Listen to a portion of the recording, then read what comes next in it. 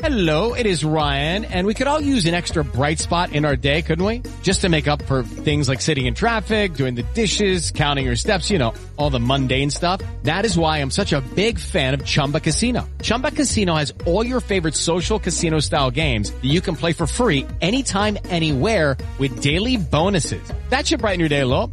Actually, a lot. So sign up now at ChumbaCasino.com. That's ChumbaCasino.com. No purchase necessary. VGW Group. Void where prohibited by law. See terms and conditions. 18+. With the Lucky Land Slots, you can get lucky just about anywhere. This is your captain speaking. We've got clear runway and the weather's fine, but we're just going to circle up here a while and get lucky. No, nothing like that. It's just these cash prizes add up quick. So I suggest you sit back, keep your tray table upright, and start getting lucky. Play for free at LuckyLandSlots.com. Are you feeling lucky? No purchase necessary. Void where prohibited by law. 18+ terms and conditions apply. See website for details. With Lucky Land Slots, you can get lucky just about anywhere. Dearly beloved, we are gathered here today to... Has anyone seen the bride and groom? Sorry, we're here. We were getting lucky in the limo and we lost track of time. No, Lucky Land Casino, with cash prizes that add up quicker than a guest registry. In that case, I pronounce you lucky. Play for free at LuckyLandSlots.com. Daily bonuses are waiting. No purchase necessary. Void where prohibited by law. 18+. Terms and conditions apply. See website for details. Hi everybody, this is the Cricket Badger podcast. Each badger marks the track with its own scent. His black legs are short but very powerful for digging. The name badger probably comes from the French word bêcher, meaning digger.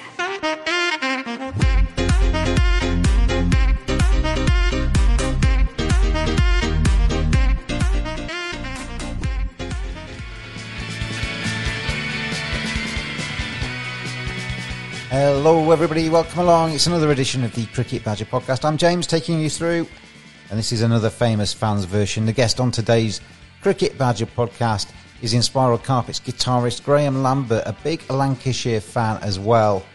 As I found so far, we're doing the famous fans one on both of them so far. We had Neil Foulds on a few weeks ago. The guest wants to talk about cricket. I want to talk about what they do, and I think we found a good balance, Graham and myself, as we went through this two-parter. The idea behind the famous fans ones is to, well, it gives me a chance to talk about something completely different than cricket. Although I am a cricket badger, cricket is my first love. You could also probably describe me as a music badger as well. I've been into music of all kinds from a very early age indeed, and that Manchester scene was hugely important to me. And fantastic bands came out of Manchester through the 80s, 90s, and still doing it really. But New Order, Joy Division, The Smiths, Happy Mondays, The Fall, and of course the Inspiral Carpets, who I listen to an awful lot as well. So on this edition of the Cricket Badger podcast, we chat all things music, all things Inspiral Carpets, and we chat Graham's love for Lancashire County Cricket Club and cricket in general. And we go through, start to finish really, the Inspiral Carpets and what they achieved and what they gave to music and that Manchester scene. I could have talked to Graham for probably weeks on end, because cricket and music, great cocktail. And hopefully you'll enjoy this podcast just as much as I enjoyed recording it. Thank you, as always, to tvsportsblog.com for their support of the Cricket Badger podcast. Give them a follow on Twitter at tvsportsblog. And also a hello and a welcome and a mention to the Britpop Brewing Company. They're producing quality ales combined with their passion for 90s Britpop indie music, established in 2017. Give them a look on their website, brithopbeer.com. Some good beer and got some good merchandise on there. But let's get into this chat with Graham Lambert of the Inspiral Carpets. Really did enjoy this one. And just before we get into the chat about cricket and music, here's a little bit of a reminder. A career in 100 seconds. It seems a little bit insulting almost, because there's far more to the Inspiral Carpets than this. But here's a little bit of a reminder of what they brought to the table and to that Manchester scene.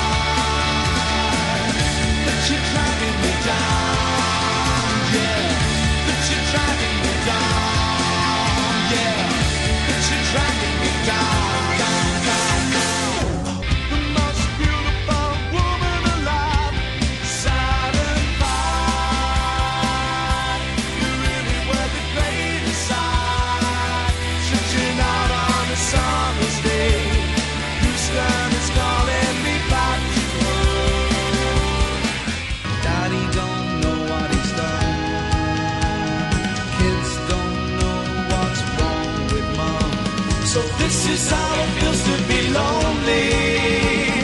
This is how it feels to be small. This is how it feels when your word means nothing at all. It's that Badger style. I put out one with Neil Folds, which was the first one a couple of weeks ago maybe, and I stick it around social media, and then I got quite a few people saying, well, did you know that the butler out of Downton Abbey is a cricket fan? And I've seen that fella out of Inspiral Carpets at Old Trafford quite a few times, and all this kind of stuff. So yeah, it starts to take shape, doesn't it? Yeah. I used to, I first went, 55, I first went in 76 when I went to a Benton Edges game, Lakes v Hampshire, and then as a kid just went as often as I could for about 4 or 5 seasons, and then as I've grown into an adult, just go as many times as I can, which ends up these days being about 5 times a season. But my favourite form of the game was just sitting there for a 4-day game, just shirt off, in a pair of shorts, feet over the seat in front, and just talking to now what have seemed like blokes my age, who when I was a kid seemed like white-haired blokes with flabby brown skin, just sat there soaking up the sun, reading the paper, watching cricket. I turned into one of them, although I don't sit there reading the paper. I still score. I can't drop the habit of, if I don't watch cricket for the day, I have to score it. It's just it's an addiction I've got. Oh, do you? Oh, yeah. I used to do that when I was a kid. When I first went on to cricket, I used to sit there and score it. But that's a habit I kicked. Yeah, I guess it's like a drinking or drugs addiction where if I know I'm going to be there for the full day, a scorebook. Well, it's not so much a scorebook. I rule out like a page or a couple of pages before I set off in the morning. Obviously, my wife takes the piss out of me royally. I've got folders and folders of these, what are now like foolscap sort of A4 ruled out sheets with scores. Because, the guys that do tail enders, they were doing something about scoring. So I don't listen to tail enders because for some reason it just doesn't like work for me somehow. I don't know why. And but I know Felix through music, and then I saw him tweet one day about scoring, so I sent him a private message of a video of like what were about half of my score sheets. I couldn't believe how many I had just fanning through. And one of them was when I was off in London one day with nothing to do. I went to Middlesex second 11 versus somebody else, can't remember. And scored it, and obviously I didn't know who the players were because it was second 11, so I was scurrying along through the internet and asking people, like the odd person, like the groundsman, and I said, do you know who this is, Bassett? And then pieced together like a full day player scoring Middlesex v. I can't remember who it was, it might have been Gloucester second 11, one of the outgrounds at Southgate, I think it's called. But yeah, I love just sitting there watching, particularly the red ball game. I just love it. The thing about scoring in the game is you can't take your eye off it, can you? Because if you walk away for 20 minutes, have a chat with somebody, you miss 3 or 4 overs and your scoring's gone to pot.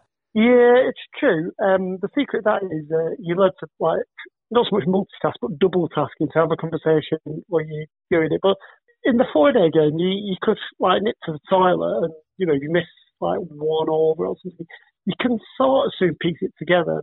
Refer to in cricket because it's on the internet. It's dead easy to piece together. But I wouldn't have it that all my score sheets are absolutely spot on perfect. But in a way, that's with the odd tea stain on it here and there. The score sheets. It's part and parcel of the story, really. Nobody will pull me up on getting a score sheet wrong in 2001, a county championship game between Leeds and Durham. That I can't find a no ball somewhere that someone bowled. No one's ever going to pull me up about it. But I do my best to make it as accurate as possible. But you're a potential safety net for Lancashire County Cricket Club. If their scorer suddenly turns ill, they can turn to you. Yeah, I do it what might be called the kid old-fashioned way. When you used to have those green culminative scoring books where I don't really do balls first and how many balls a certain bowler bowled at a certain batsman. Just a general run-of-the-mill, pretty standard club scoring style, or as was pen and paper job. We've got into the chat already, haven't we? So we might as well introduce you to the Cricket Badger podcast listeners. Graham Lambert, welcome to the podcast. Inspiral Carpets lead guitarist. How are you? How are you finding life at the moment? That's me, yes. I'm glad. Thanks for having me on. Life is very good as it has been for the first 55 years of my life. It's all fine. Making do with lockdown. Massively missing cricket though, live cricket. I have quite a big library of old games on video and DVD, which I can watch, and obviously you've got YouTube now and your TV and stuff, but missing the live sound of Leather and Willow.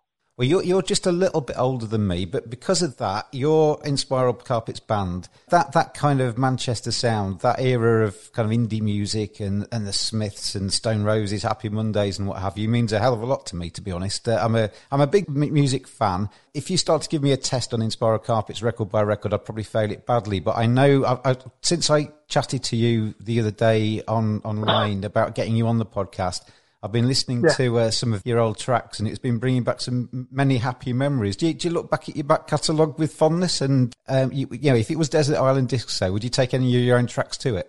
That's a good question. I think what lockdown has made a lot of musicians do is analyse their own material, or their own back catalogue, because there isn't a lot of people making, certainly the older bands making new music these days. I'm not really a big fan of listening back to what we've done, because by the time you make a record, you've lived with that song or those songs. If you're making an album, you've lived with them for weeks and months on end, and you know them inside out. So by the time you've committed, or they're committed to vinyl, you obviously have a listen, and you really proud, or else you wouldn't put it out. But we don't really, I'm sure I'll speak for all my band and most bands, you don't really sit around listening to your own music. So the answer to your question is I probably wouldn't take anything by us to as a Desert Island disc, but I could certainly recommend some of them if anybody was planning that. One of my favourite current bands is the Cortinas, and I like listening to their early album. I think their first album is an absolute cracker, and they're a good example to me of a band that their early stuff's quite raw, and I like that. And then as they get a little bit more money and get a little bit more popular, it starts to get a little bit more polished, and I lose a little bit of interest, to be honest. I like the raw sound of something that's... it doesn't mean it's a bad record, but I like to hear it from the heart rather than from the producer. Do you get what I'm saying? Absolutely, yeah. I think in the early days, you first... Well, in our case, and I'm sure it's most bands the case, you don't have much money. You do a cheap... Your first few singles are recorded cheaply, maybe done by mates, and you're really passionate about what you do. And then, rightly or wrongly, you sort of become a little bit successful, and I'll determine successful as making a living out of making music.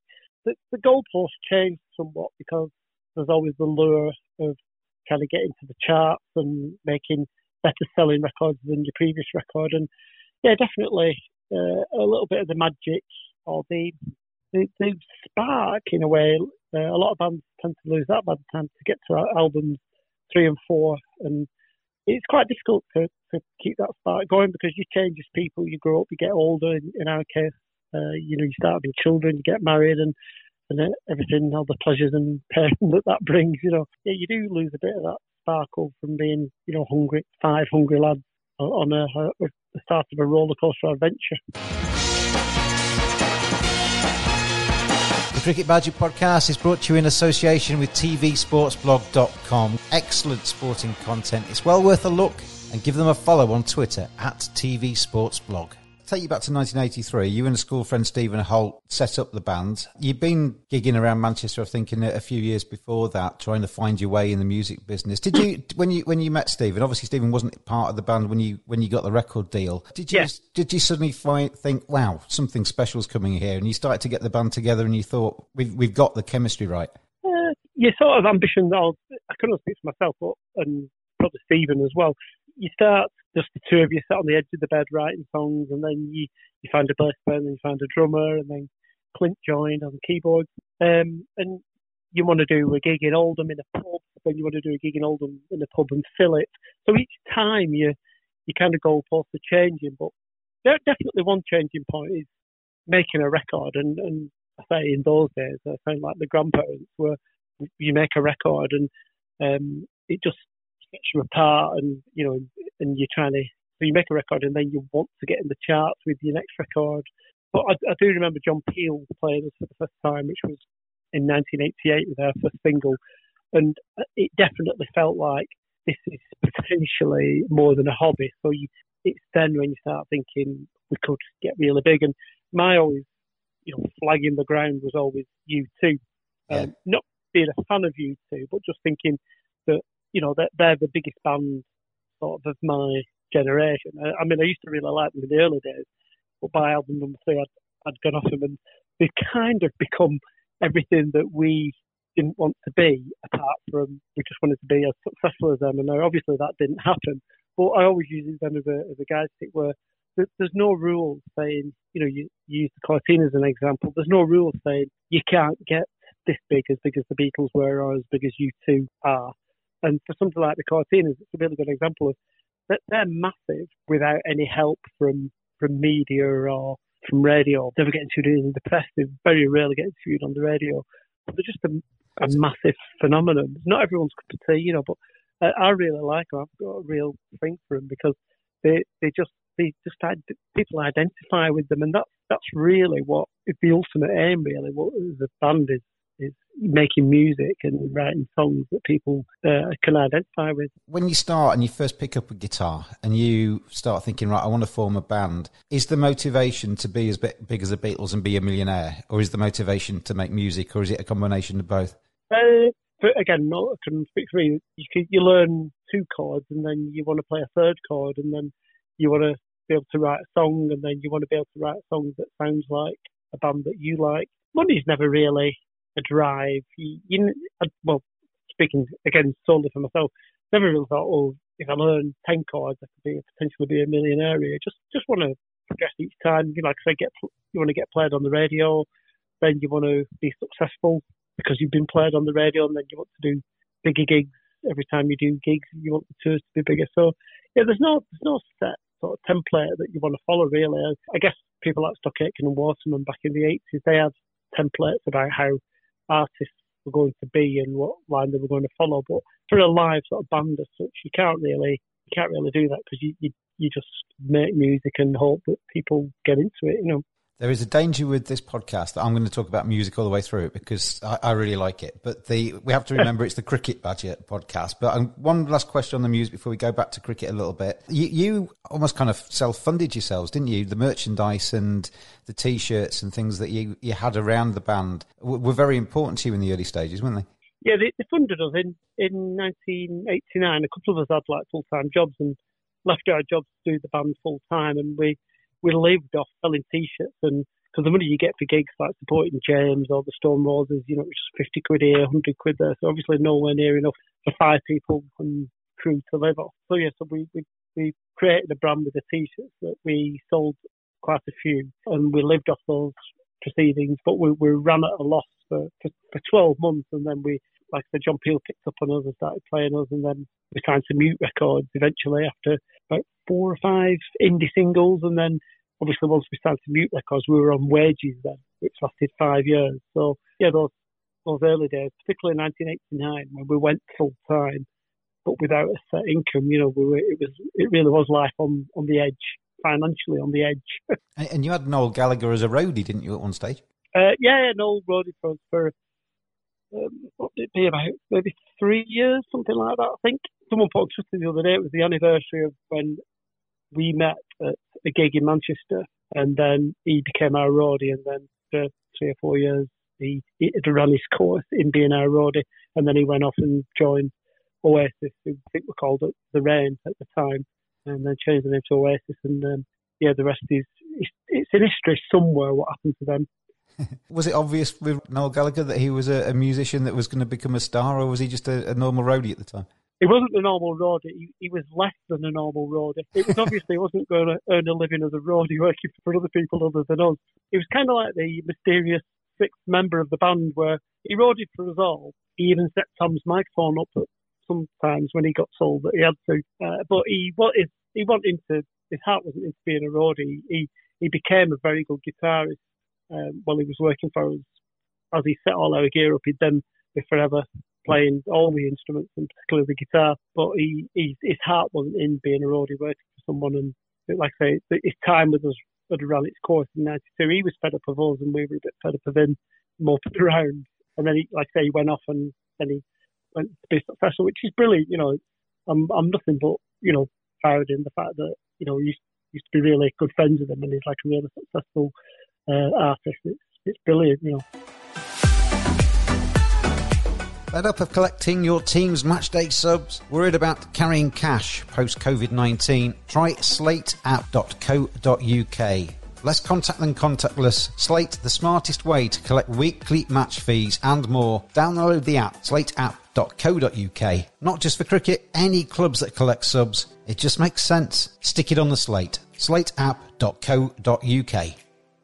Let's take you back to the cricket, and going back to the 70s, as you said. Can you remember that first day when you walked into a cricket ground? What was it about cricket that made you think, wow, this is great, and obviously all these years later, still in love with it? I do remember it. I won't bore you with the exact date, but it was April 1976. For some reason, my friend Anthony Feely, who was a year older than me, and he'd been to cricket already, he said, right, we'll get season tickets and we'll go and watch like every game this season. So I bought a season ticket, which was about £2 in those days. My parents bought me a season ticket. So without any previous experience of being sat at Old Trafford all day, which was 2 bus rides away from where we live, we went down, we got the membership card in advance, and we went down, and it was Benson Hedges game, Lancashire v Hampshire, Old Trafford, and Barry Richards was playing for Hampshire, who's an absolute legend, South African opening batsman. And I just remember seeing him in real life. I'd seen him on TV, and my dad had told me how good he was. And even though we got beat that day, and we actually came home early because Anthony Feely was worried had to go to some do or something, so we left at tea time. But I'd seen Barry Richards bat, and he was really good. And I was hooked, from the first day I went. And Anthony Feely, my friend who I'm still friends with now, he taught me how to score in a scorebook. And to this day, I still do a bit of cricket scoring. It is my guilty pleasure, I think people call it. Were you a kid that ran around with your autograph book and were collecting your autographs and that way inclined, or did you just watch from the stands? Yeah, I've got a few autographs. We used to wait for it, but they took that long coming out after they groomed themselves in the 70s, like just quaffing their hair and chatting to young women who were always in the queue behind us, but the players made beelines to them. I remember Anthony Feely saying, like, she used to have an opening batsman called Andrew Kennedy in the 70s, and I remember he came out and he completely bypassed me and Anthony Feely and went talking to these 2 girls, and Anthony Feely, he said to me, he said, oh, look at Andrew Kennedy going straight for the women. And Andrew Kennedy heard him and he goes, what did you say, mate? And he said, oh, nothing. It was quite funny seeing me mate having a standoff with one of Lake's cricketers. It's quite funny. I imagine when you're a lead guitarist of a successful band, you don't get any women queuing up for you at the stage door, do you? The principle works the same, doesn't it? I mean, you're more likely to want to talk to like a young fan who looks excited to meet you than some sort of nerdy bloke stood there with an armful of scorecards, or in our case, record sleeves that won't sign him. But you should treat people equally, really, and that's that's what I try to do now, anyway. I mean, lead guitarist is the glamour role, isn't it? Or lead singer or lead guitarist, you're front and centre, aren't you? The drummer and the bass guitarist, maybe not quite. If you think about a band like Coldplay, you could be the drummer of Coldplay, walk into Tesco's and nobody would care less. But Chris Martin walks in and he'd probably get swamped by people. If you take that to cricket, you mentioned Barry Richards. He's kind of the lead guitarist in terms of a cricket team, isn't he? Who was the lead guitarist in terms of your cricket watching? Who was the guys that really whetted your appetite and thought, wow, he's special? Not many people actually call me a lead guitarist. I'm more of a rhythm guitarist because of the way our band set up. Clint does a lot of the Clint Boone does a lot of the lead, what you might call soloing stuff. So a lot of the time on our records, I'm in with the rhythm boys with the bass. And Clint's on the keyboards, isn't he? Which is a big part of your sound, isn't it? It is, yeah. I find it flattering by you calling me a lead guitarist because I would never call myself a lead guitarist, more of a rhythm guitarist. You're a guest on the podcast. I'm not going to not flatter you, am I? I'm more of in football in terms of more of a holding midfield player, or if you like, kind of like a number 5 batsman who can just like a sort of Paul Collingwood kind of. And don't get me wrong, I'm not dissing Paul Collingwood in the slightest, but he's once somebody who went out and smacked a load of sixes like Peterson did. But Colley's good for decent fielder, good for holding one end up. Obviously, no fool with the bat whatsoever, and could bowl a good 6-over spell of dibbly-dobblies to just partnership breaking. So I'd view myself more of one of those type of musicians rather than an Eric Cantona or a Peterson type player. That's more Clint Boone's role, really. All right, okay. Let's rephrase the question then. Who's your Clint Boone in terms of cricket? Well, I mean, in length terms, I've had Clive Lloyd, Wasim Akram. We've had some big players like that. But for myself, the favourite length players, I always used to love watching Graham Fowler bat, who obviously made it as an England player by hook or by crook. I think probably because, and I'm sure Graham would say himself, that because of Graham Gooch, because of the ban he had for going playing in South Africa in the sort of early 80s, Graham got a spot in the England team, and I was so proud of him because I just used to love watching him bat for Lancashire, because he just went out there and just seemed to, like, you know, have a lot of luck, but really gutsy attacking left-handed opening batsman. I got a lot of time for Graham, and I ended up getting to know him through the band, and he's a good friend of mine, and really, really top bloke, really out and out, 100% solid Lancashire bloke, Graham. We've got a lot of time for him. Previous guest on the podcast, Graham Fowler. He made that double 100, didn't he, in India, which I thought was a terrific innings. And I can remember listening on TMS to him ticking along towards the 200. And when you're a supporter of a county, and then one of your lads does well and goes off and plays for England and scores a century or takes a five for it, it's special, isn't it? Yeah, it's funny because it seems to differ from football in that respect, cricket, where when Rooney was playing for England, a lot of United fans didn't want him to play for England, didn't want him to get injured, whereas with cricket, you just, you know, our guys, you know, we had a few guys over the years get picked for England, or we had a lot of international players coming over, and obviously they represent their country, and you're just nothing but proud of them, you know. And yeah, you know, Fowler in the 80s had gone missing for several county games and Sunday League games because he was playing for England versus the West Indies in '84, for example, and getting absolutely hammered by the West Indies pace attack. But we're still dead proud of him that, you know, he got 100 at Lords against the West Indies, and, you know, obviously missed several Lancashire games that summer, but just super proud of him that, you know, one of ours was playing for England and holding his end up. You know, there's that really strong bit of pride, and going back to when Graham got double 100 in India in, I think it was early '85. I think I remember says my mum used to always have Radio 4 on in the mornings, listening to the news, and before as I come down for breakfast and before I went to work. But I'd been listening like through the night, and as I said, Mum, we've got to put TMS on because Graham Fowler's near 200, and you know, me and my mum were tuning in, listening, and you know, in those days the reception on the radio was really like dodgy, you know, because it was on long wave or something, and yeah, I was there with him when he edged over the line to get 200. So you know, one of my proudest sporting moments when Graham Fowler got a double 100 in India. That's something I think all cricket fans share, is that youth where you take your radio to bed. People of a certain age anyway, take the radio to bed, and you're listening to the England Down Under or wherever, and you're listening to the crackles, and you're trying to piece together what's going on. You may be dozing off every now and again, but you're trying to keep pace with what's happening on the other side of the world. That's actually it's a very simple thing, but it's actually very special, isn't it, when you think back to your early times in cricket? Yeah, it probably unites all cricket fans a bit, from certainly in this country, and I'm sure around the world, you know, where you're listening and watching. I know when we toured Australia with the band in '93, and that coincided with Australia being here in England because it was June '93. So I remember staying up all night in Australia watching the Test match. I think it was England v Australia at Trent Bridge, I think, when Australia batted on the first day all day without losing a wicket. And I was watching it live in Australia. Yeah. My dad, he likes a bit of cricket, but didn't get to many games, and he got a ticket for Trent Bridge Test match when I think Australia batted all day, got about 300 for no loss at the end of the day's play, and that's the only day's cricket you saw that summer. He came home a bit displeased, I think. Yeah, not seeing any wickets fall. It's quite bizarre, isn't it? Yeah. And then I think when they did lose a wicket, I think the first wicket to go down, I think it was a run out. I might be wrong, but I'm pretty sure it was a run out the following morning. But anyway. Lancashire is a very famous county. I'm a Yorkshire fan, so there is a little bit of rivalry between us, Graham. Yeah, the Test match ground, proud history, plenty of county championships in the trophy cabinet. Did you get that sense when you're watching them play? And I mean, obviously, growing up watching it in the '70s to watching it now, what's the differences in your mind? Yeah, it's a massive rivalry. And I mean, obviously, any players that walk out there to represent Lancashire, they're obviously going to try the damnedest. But when Lancs play Yorkshire, I'm sure both sides, but I know the Lancashire side, you know, they step up a notch. I don't know why. I think it's probably fueled by the fans, because since the invention of 2020, the crowds for the Roses T20 games have been absolutely amazing. And I can vaguely remember in the 70s when Old Trafford would be almost full for John Player League games and big one-day games like B&H and Gillette Cup or NatWest, big games, you know, there'd be a lot of people in the ground. But to see the grounds full for a county game it's a great feeling. I'm not a massive fan of 2010. I'm more of a cricket purist, but I'll still go to the 2020 games. You know, I'm not kind of a red ball snob. They're still fun, aren't they? They're still fun.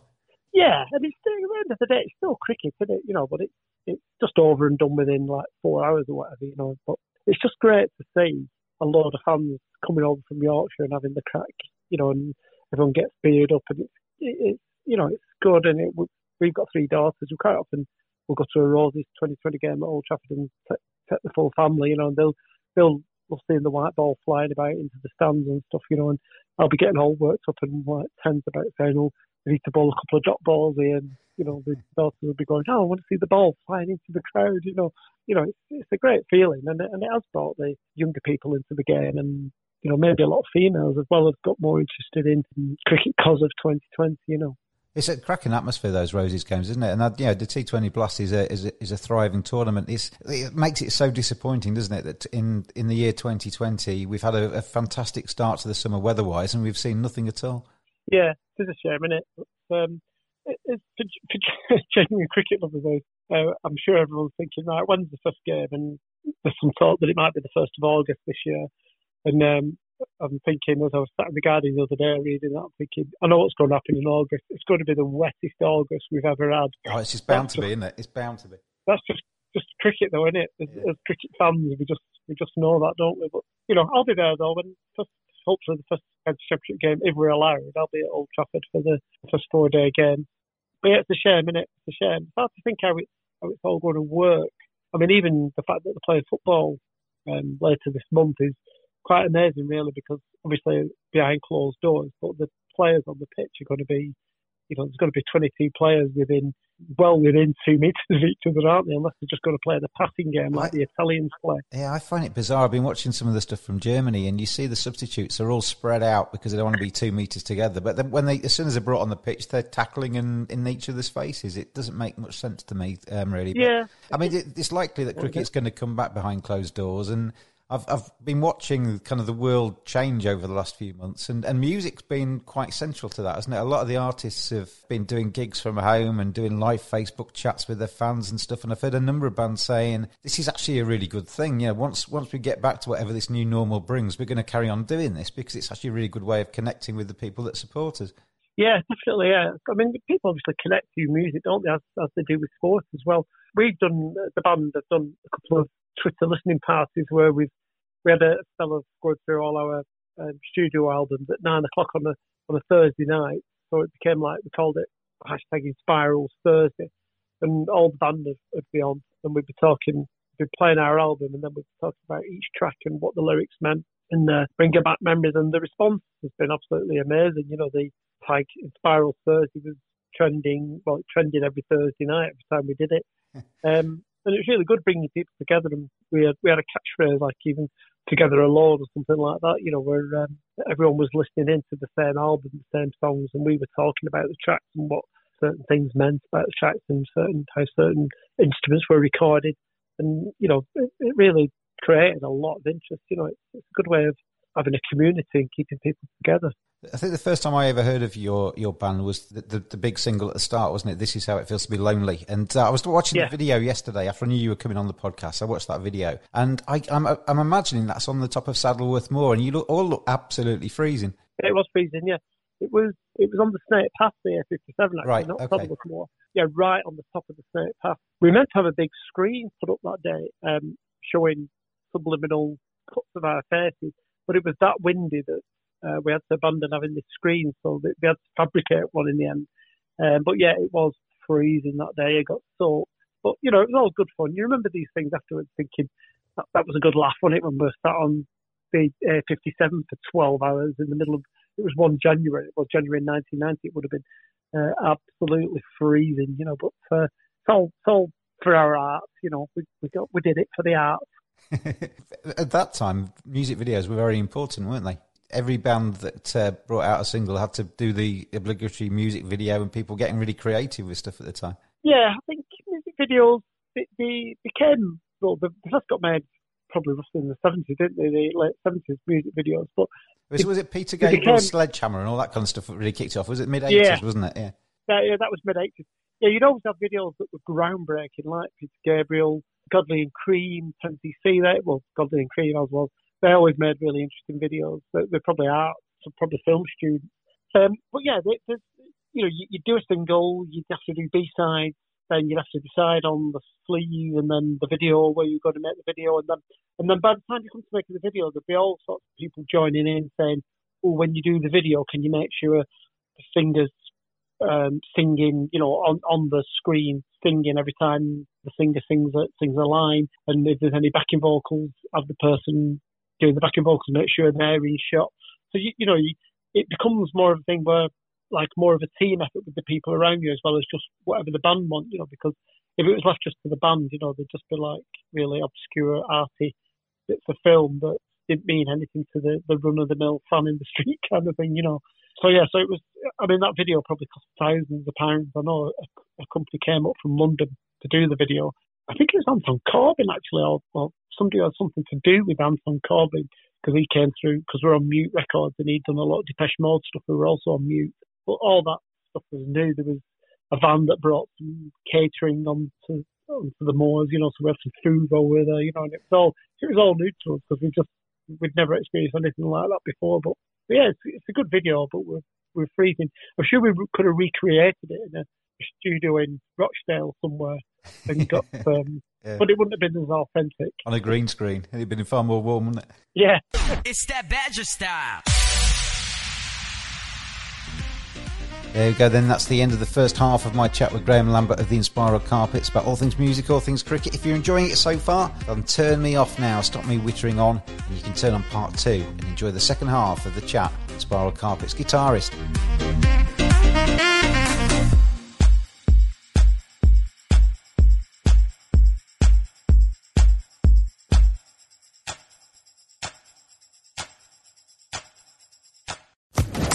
Social Podcast Network.